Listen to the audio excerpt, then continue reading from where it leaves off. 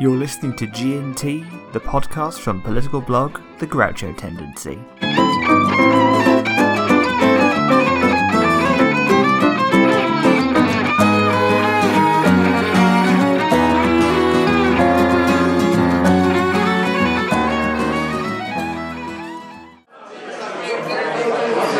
Hello dear listener, we are back. You may be wondering where we've been, what we've been doing, how we've been occupying ourselves for the last, 9 months effectively. It is now November, the last time we spoke to you was in February. It is worth reflecting, of course, that we've had 3 different Prime Ministers since then, innumerable different Chancellors, so many cabinet reshuffles that I can't even keep track of them anymore. We've had an entire premiership, an entire era, shortest ever premiership in British politics that, although we'll be discussing the consequences of it, Liz Truss is going to get one mention on this podcast, and that was it. Just a quick note before we do start. Please do subscribe if you're interested in the podcast, pass it on to your friends. There seems to be a small but interested community in what we have to say. But as ever, we're grateful for your company, and we look forward to your company over the next half hour, 40 minutes or so.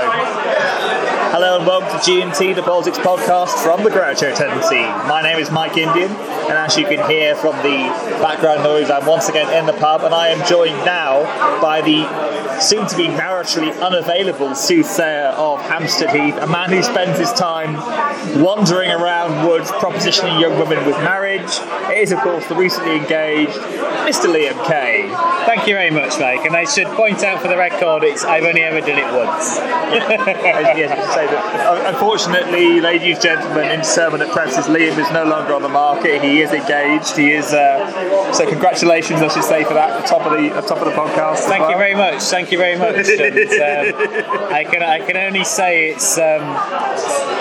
it feels probably as stressful as setting up a 50-day government as it is setting up a wedding. 44. It's got 2 dimensions then. I've given her too much credit. You've given her too much credit as well. Liam, we all hope your marriage lasts longer than the Truss Premiership or Boris. So do I. I hope it lasts longer than any, post-ministerial premiership that goes. But on more serious notes, we're back, and there's a lot to talk about. We're not going to spend the time filling in the gaps around what's happened since we last spoke to you. You'll probably, unless you've been living under a rock, you'll be aware of what's happened. But we have a new Prime Minister. We have US midterm results to discuss, historic midterm results to discuss. We have something happening to everyone's favourite whinge platform, Twitter. And of course, unless you are, like me, completely uninterested in sport, we also have the World Cup. So Liam, we are going to start off by talking about the UK's freshly minted sort of runner-up Prime Minister, the Consolation Prize, the Human Consolation Prize, that is the MP for Richmond, North Yorkshire, the Right Honourable Rishi Sunak MP. Your thoughts so far on the fledgling Sunak Premiership? Well, I should point out he's my grandmother's MP, which I always think is good information. She likes him a lot, but I think Sunak was the right choice in the summer. I think he was the right choice now at an emergency. I think it's been he was handed such a bonfire that... Is that what we're calling it now, a bonfire? I think it's, Liz Truss kept throwing things onto it, so it's... Petrol. I don't think there's anything else you can call it. Maybe a bin fire if you're an urban dweller, but I'm going to go with a bonfire because it's a little bit more scenic. So, or apt as it's November as well. Yes, exactly. More apt, and she's been thrown on it herself. So it's like if you were going to be proven right, which I think Rishi Sunak has been. I think we can all agree that he's been proved completely right with what would happen with the Truss Premiership. It's probably the worst time to take over after somebody's made the situation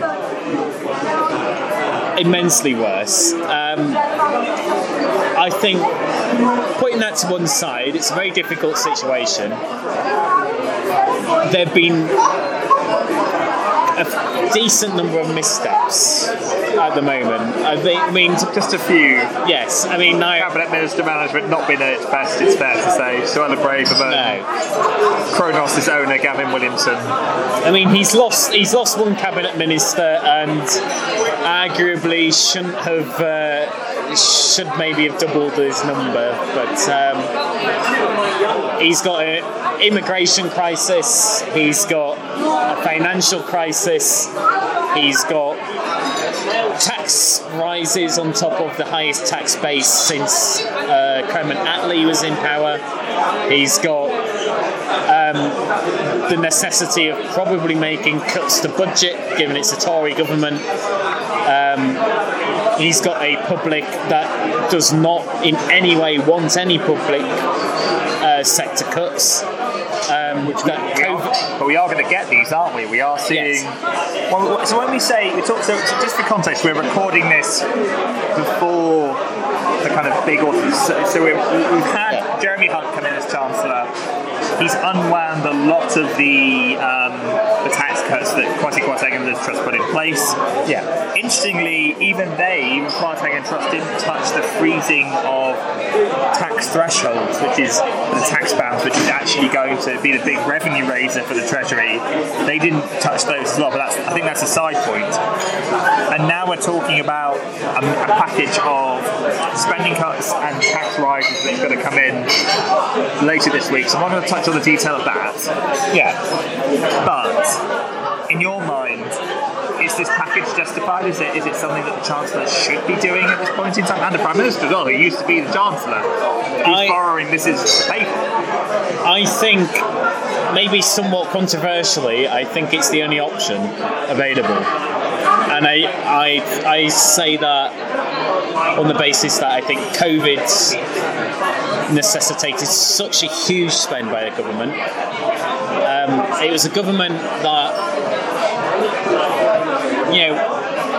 regardless of what you think about the government sort of spending plans before COVID, it necessitated such a huge amount of spending. Which was right at the time, wasn't it? No, it was completely right. It was completely right. Every major economy did a major stimulus package, major economic support package during the pandemic. And there's the expectation that with the markets that there needs to be restrained spending afterwards, that there needs to be a little bit of an acknowledgement that you spent a lot of money, therefore you do need to tighten belts a little bit. Any government would have this issue. It's not easy to borrow money at the moment, and it's not easy to run a deficit. So that does need to be corrected. They've been dealt a terrible hand by a Prime Minister who did not understand that, and which is why she's the shortest reigning Prime Minister of all time. So it's worth reflecting that a lot of people here talk about this fiscal black hole that the government's got to fill. 40 billion, 50 billion pounds, perhaps as much as 60. 60, yeah. Charts I've seen, Resolution Foundation have said that a good chunk of this is caused by weaker than expected growth. Now that seems to me to be a hallmark of conservative economic policies going back as far as 2010. Underinvestment that stifled off growth. We didn't spend during the recession, the aftermath of the recession in the early 2010s, and now we're going back to Osborneonomics again. Yes, I completely agree. I mean, it's one of the most bizarre things. Is you spend your way out of recessions, and in the good times you can increase taxes. You can take those cuts to what departments will be doing. At a time when people need government, is not a time to cut government. It increases poverty, reduces your growth prospects,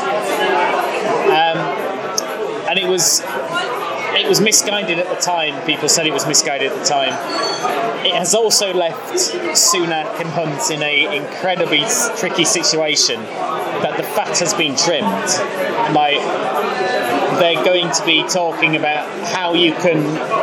Essentially, they're going to be choosing who to impoverish. They're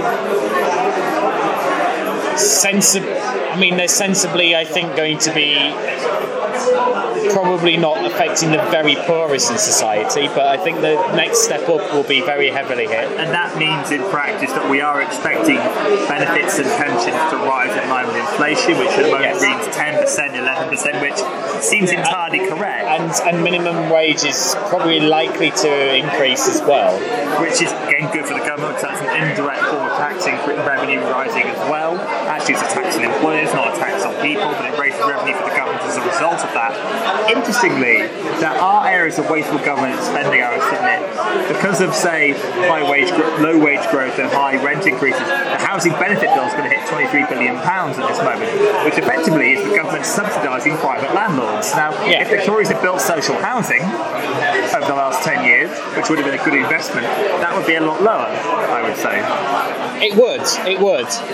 It's not something you can do anything about now, but it's definitely something that the future Labour government... The future Labour government, the Keir Starmer government, yes. I would be prepared to put a fiver on it at this moment. Are we thinking it's going to be a Labour government?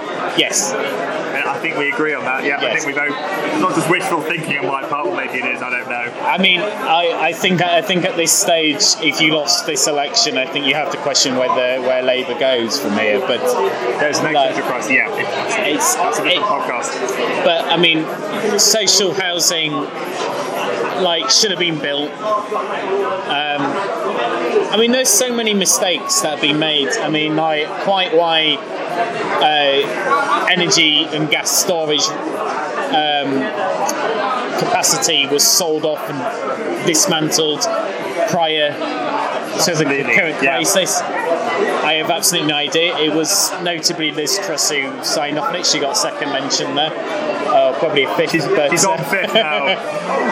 There's a lot we could say about Liz Truss, but I mean, the long list of failures to the short-termism of the current government and the lack of long-term thinking has been repeatedly there. And I mean, I think it's safe to say neither me nor you are Conservative voters, Conservative supporters. I mean, I can't imagine if you all got that view from, but it's interesting, isn't it? So I think actually the point you make there about the selling off the stuff. And one thing that worries me about this, and I think we can lambast Truss, but actually we also have to look at Sunak as well. Sunak and Hunt. And what we have interestingly have now between Sunak, Hunt, and the Treasury is an alignment on thinking. All three men subscribe to a certain view. I think it's more commonly termed as sound money, and there's an excellent article by Sir Nicholas Lord Macpherson, the former Treasury Permanent Secretary in the Financial Times, which I heartily recommend everyone read, which talks about what sound money is.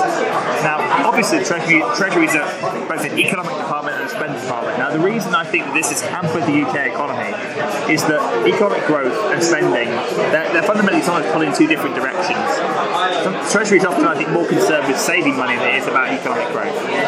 And actually, it's happy to have reasonable growth at the time, but actually, low capital spending, comparatively low revenue spending in areas has meant that over the last decade or so, the last 15 years, since 2008, since Blair left office, we've had very low productivity growth in this country. And that's meant that whilst our country may have grown as a productive economy, we've actually contracted, we produce less per person than we did before, and as a result, what we do as an economy overall is less valuable. At the same time, we've taken on a huge amount of debt that we have to try and deal with at some point in the next 50 years or so. I disagree on the Treasury split. Ooh. And I'll very briefly tell you the reason why. Go on. I'll very briefly tell you the reason why. I don't think the problem is the fact that the Treasury oversees both. I think both should work interlocking anyway. And I think the economic ministry and the finance ministry separately, though. Yes, but equally, I don't think as many other countries have as much power to an economic, secretaries of state in the UK have a lot more power than a lot of other ministers in other countries. And, I think within the British context, I think it makes complete sense to have a Treasury that acts as a counterweight to the Prime Minister a lot of the time. However, I think the problem is one of mindset. And And it is very difficult for the Conservatives to be complaining about a Treasury dogma in which they prioritise savings over growth, when that is exactly been government policy over the last 12 years. And it has been over savings over growth. It has been short-termism over long-term investment. And if they have managed to so completely... I mean, the idea of the Treasury has been there for 300, 400, 500, 6 centuries. It has been there for centuries. I think that's other governments have grown and managed to achieve growth and have not overspent. Just because this one hasn't does not mean that the Treasury itself is a defunct idea. It is merely that this government is not good enough on the finances, it's not good enough on the economics, it's a short-termist government. A passionate defence there of HM Treasury by Liam. We're going to take a quick break and then we're going to discuss the US midterms.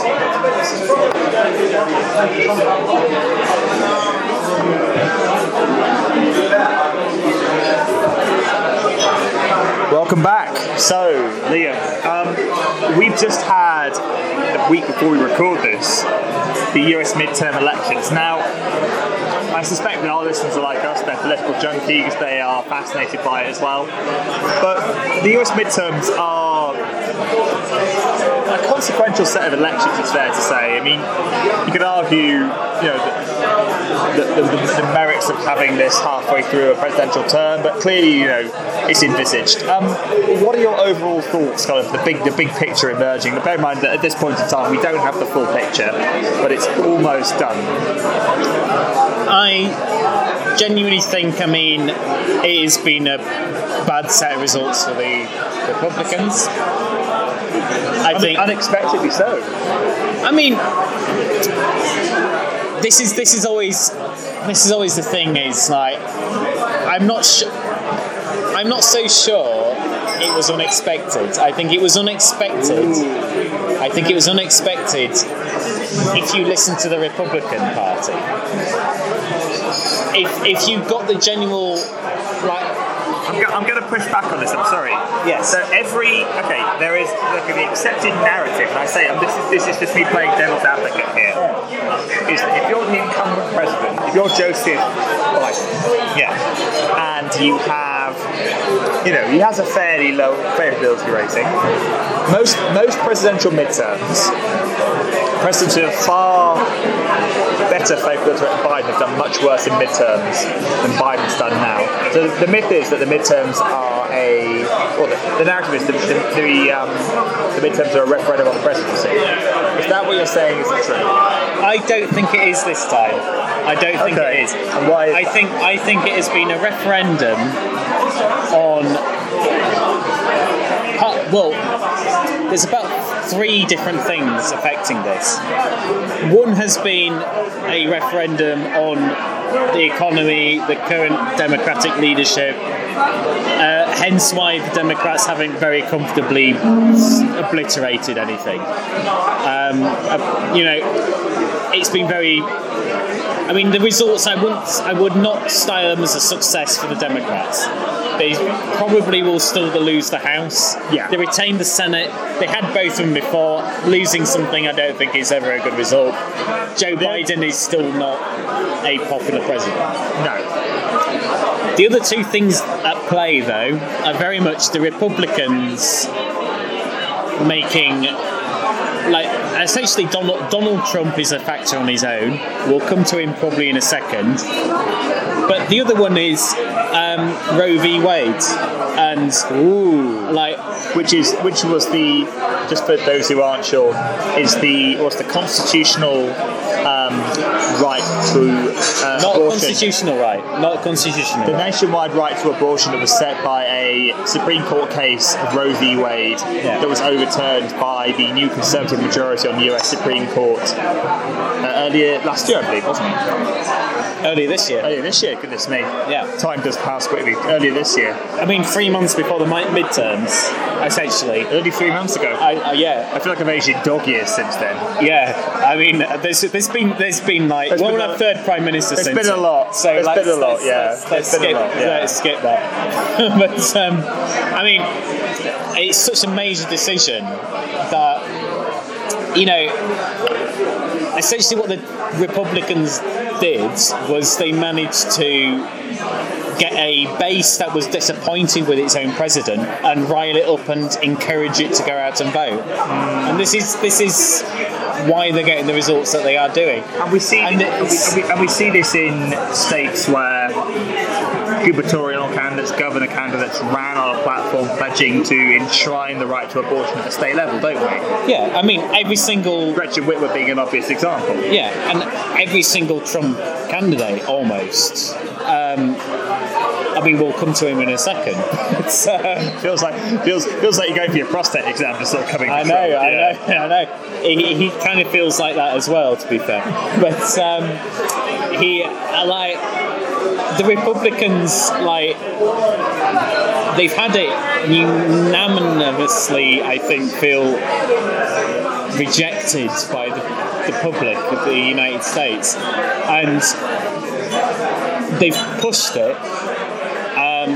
They made it an issue. I don't think for a lot of people it is an issue, even in the United States. I certainly think it's a minority on both sides that are sort of very militant about it. Most people have a very grey area around it. It depends where they fall into the grey area.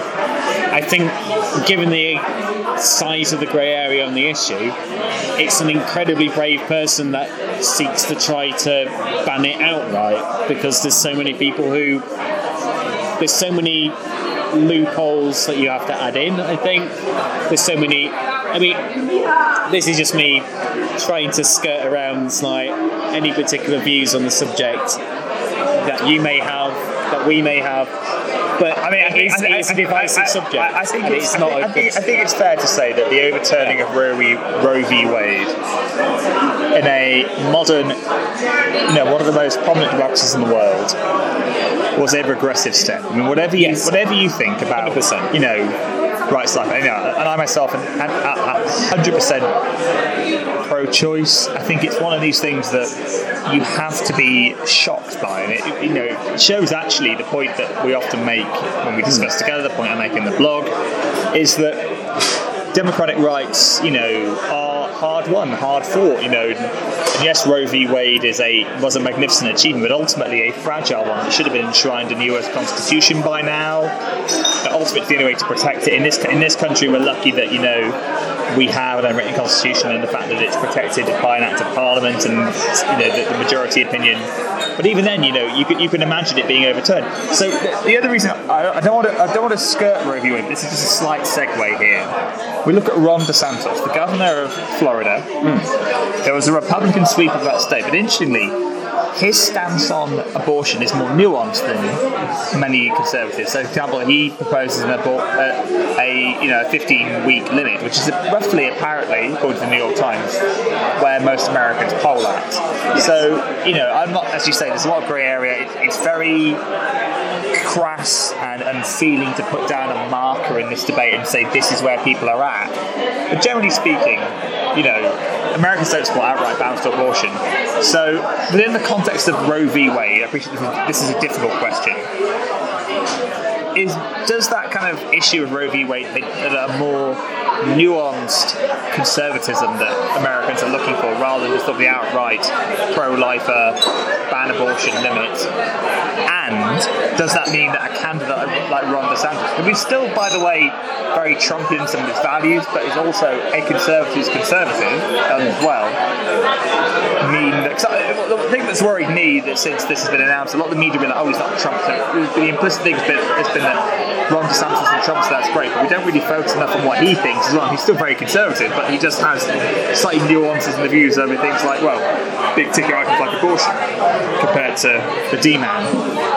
I think the Donald. I think the problem that we've had over so many years, about 7 years now, is the constant black and whiteism of politics, and that when we're looking at Ron DeSantis as a kind of anti-Trump figure and not thinking him as somebody who's incredibly...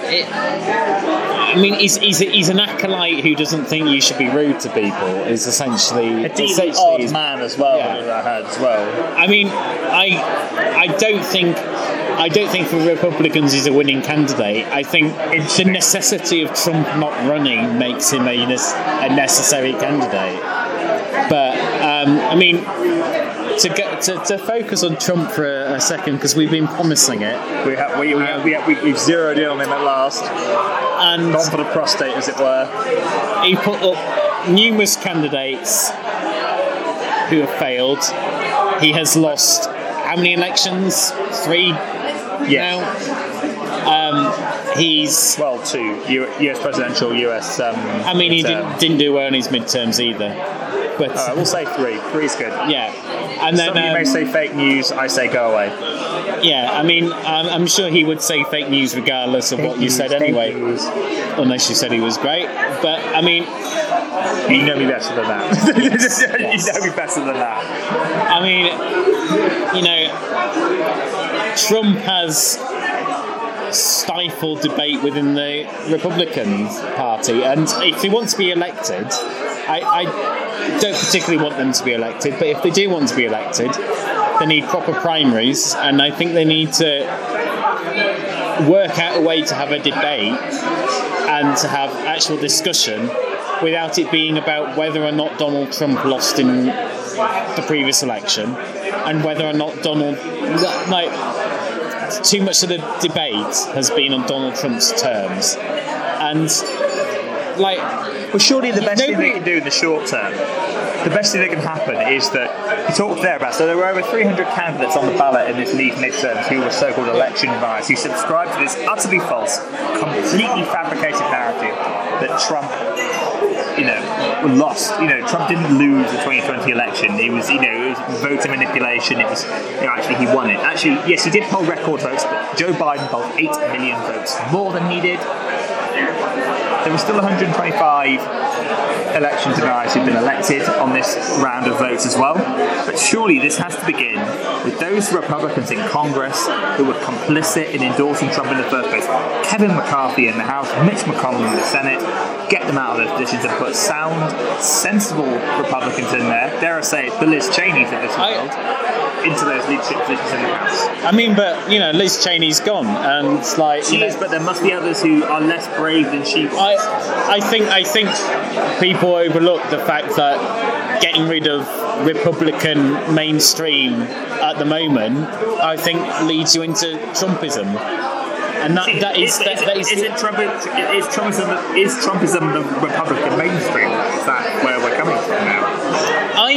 I don't think it is the Republican mainstream. I don't think it's the Republican mainstream among voters. I think it's the Republican mainstream among actual members who will actually turn out in the primaries. Which we've seen in this country with, arguably less extreme, Corbynism, the Labour Party as well. It is essentially, it's probably a subject for a completely different podcast entirely. But it is that idea of it's nationalism and tribism. People pick the person who shouts the loudest for your tribe, the loudest for your particular section of society, and will back them no matter what happens. Donald Trump is not a normal president. Will not be a normal candidate. But he has got a very good chunk of the blame for why US voters, who are not particularly wedded to Republicanism or him in particular, who are particularly happy to vote around, as has been shown throughout US history, he's the big reason why they haven't done them as well at the midterms as they thought. which is historically aberrant, and I completely agree. Trump should be seen for what he is, a complete loser. Yeah, and absolutely, aberrant circumstances in 2016. He was a one-term president. Absolutely, which is a nominee in itself. Good grace to f off and not come back. The Liz Truss of the US politics scene. There you go. 44 days, 4 years. Wish it had been 44 days for him. Right. 4's in it. So. Okay, so we could talk about the human prostate more. We're going to draw a line under that. We're going to take a quick break, and then we're going to come back to talk about Twitter.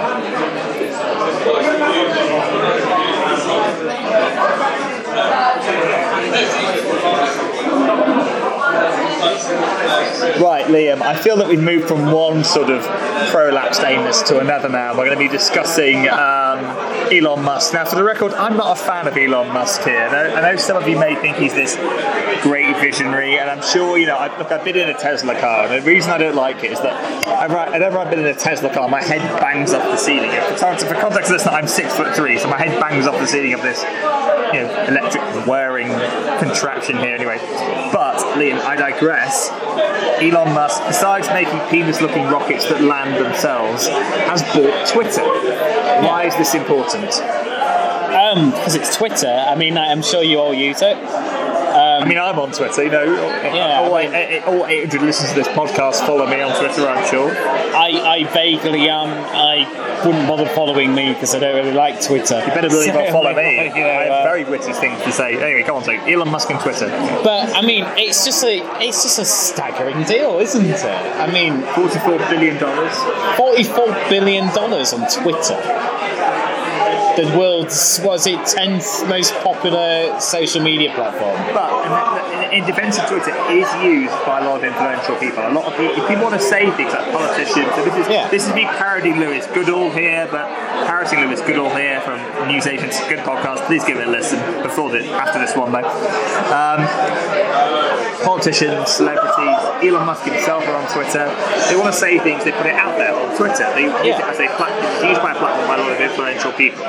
It is. Including the human collapse anus we've just been discussing, Donald Trump. Yeah. And, to be honest, I kind of feel like Donald Trump is probably the most important person in Twitter's history so far. Sorry, I think he kind of kept it alive. Everyone influential is on Twitter, which is true. Apart from Donald Trump now. Yeah, it's just members of the public aren't. But that's the reason I suppose the reason that, we don't want to make all about Trump, but the kind of reason that Musk has kind of come in is that he claims that the sort of measures that Twitter's got in, Twitter's oversteered in recent years, he says, on disinformation, on control of content, on control of users, and deplatform people that shouldn't be there, Donald Trump being a notable example, but other people as well who have propagated theories,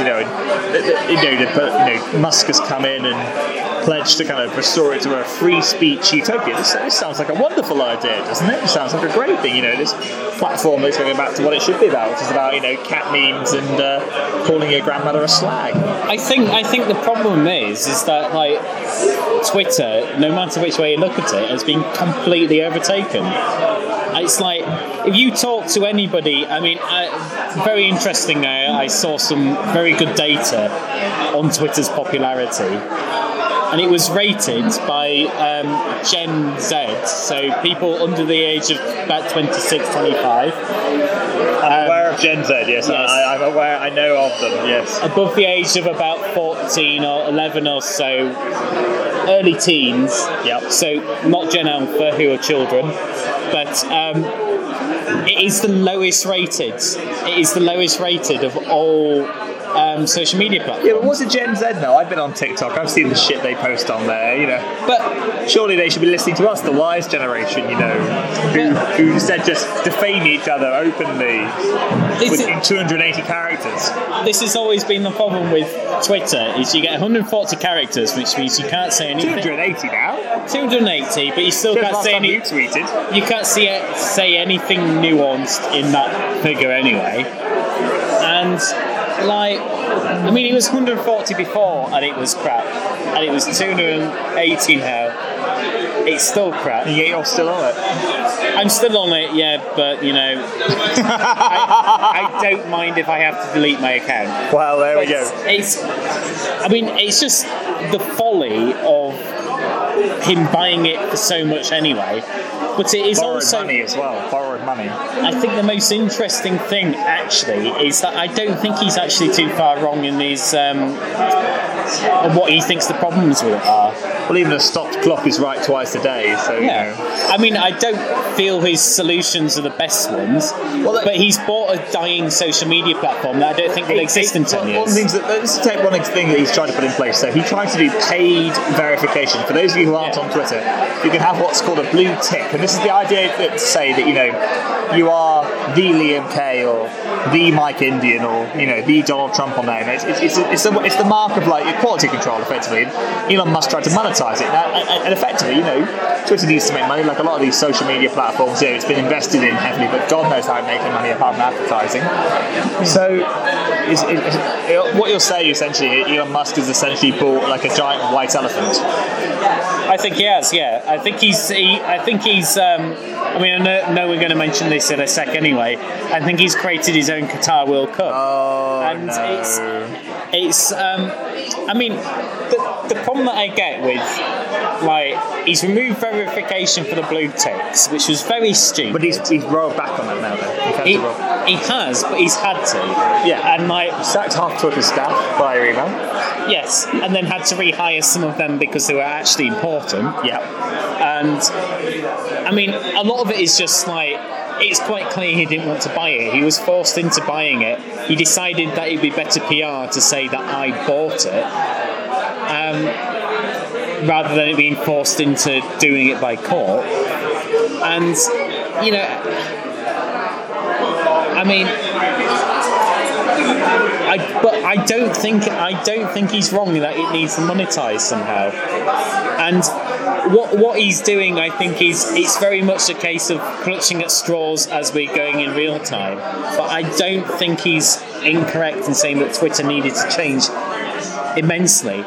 Quite why you couldn't have a blue tick in which you had verification, in which they upped the price of how much you paid. I mean, I'm pretty sure like any news outlet would pay $1,000 to have their Twitter page verified. Yep. Same with any politician. They'll pay this amount. I mean, that's up to the countries themselves to decide, isn't it? That's a can of worms. All right, okay, you've got 3 minutes left. Now, I begrudgingly allowed discussion of football on this podcast because, I am not. I have a fancy football team, but it's more out of necessity than that. So come on, Qatar World Cup starts. Okay, you got your moment. Go on. Essentially, we're in a situation in which, like, countries are literally using football as a political tool, which means it should definitely have a place on this podcast. You've got your moment, just go for it. Try to convince me. I mean, we've got a World Cup which is being held in a country that has the population the size of Wales. That is probably it is the most ridiculous thing I think I've ever seen, in that we're properly seeing the idea of nation states buying football clubs and buying football tournaments in order to promote themselves. Well, Russia's pulling for. Yes. I think, in fairness to the Russia bid, I think it was the weakest bid out of the 4 bids that were put forward, which I think off the top of my head, I know the UK did, so there is a little bit of bias there, I will accept. I know Spain and Portugal put in. Can't remember the other one, so we'll skip past them. And then there was Russia. And Russia going in for it was very much to promote the idea of Russia as being a great nation state. And it kind of worked. It was a very good World Cup. I mean, you look at what Russia has done since, it should not have gone there in the first place. Equally, at that particular moment, there's an argument for why you could, in 2010, why you might have given it to Russia. Qatar has never ever been if you have a look at the average attendance for a football match in Qatar, how they're going to manage to scale that up to 60,000 seater stadiums Like they're gonna have to find a lot of fans who want to come from abroad. Most countries, it's normally the home crowd that is the main audience, but it's surely the biggest. I think the biggest sports watching own goal in history. And I think it gives a little bit of a light for the future in that repressive regimes may think they're promoting themselves, but I don't see anybody actually talking about how nice Qatar is to go to. Do you, Mike? Would you go on holiday there? I mean, besides the targeted Google adverts, I'm definitely not receiving on a daily basis on my YouTube channel. I once YouTubed a video about the Qatari World Cup. I mean, 6,500 people died building it. Gay fans, if you go there, you're allowed to go, but as long as you're not yourselves. And they're having to very bizarrely sell and advertise alcohol despite being a country that vehemently bans it. At how much a pint? You told me this at the start. £12 a pint. That should be a reason to boycott it anyway. Maximum 4 though, so I mean you may save money, who knows. or bankrupt yourself anyway. Right, do you know what I know very little about sport. From what you've said, I draw one very firm conclusion from this. Yes. Do you know what that is? What is it? The World Cup should have gone to Wales. Liam, thank you very, very much. There, I got the last word on that. Viva Cymru. Liam, thank you very, very much. We are out of time. As ever, we could have gone on and on and on and on. We're going to try and do these more regularly, dear listener, depending on the time. I actually now have a stable kind of like sense of reality and job and whatever. So thank you very much for listening. Enjoy the World Cup as well.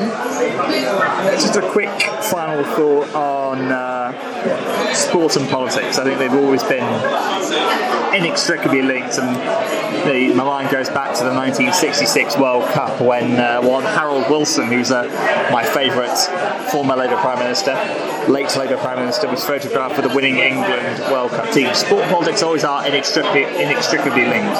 But fundamentally, there is always going to be a line. And fundamentally, people want to have an enjoyment and have a sense of wonder from these events, and Liam is dying to come up with something as well. I just wanted to point out that England had only ever won a World Cup under a Labour government.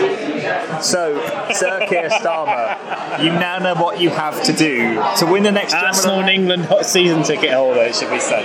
Sir Keir Starmer, this is an appeal, this is a shout out going to you from us here. We are, by the way, we're recording this in the lovely Viaduct pub in the City of London, I believe. We are. Yes. We can see St Paul's. We can see St Paul's, so just to give you a sense of where we are, we haven't told you so far. Sir Keir, please, in the next Labour manifesto, commit to bringing the beautiful game home. I've been Mike Indian. Thank you very much for listening. You can find us online. I am at Mike_Indian on Twitter, and Liam is... Hopefully not on Twitter at the time, but we'll see. Liam_K anyway. Liam_K. You can find us, The Groucho Tendency, at www.thegroucho.uk. Until next time, stay safe, look after yourselves, and we'll see you very soon.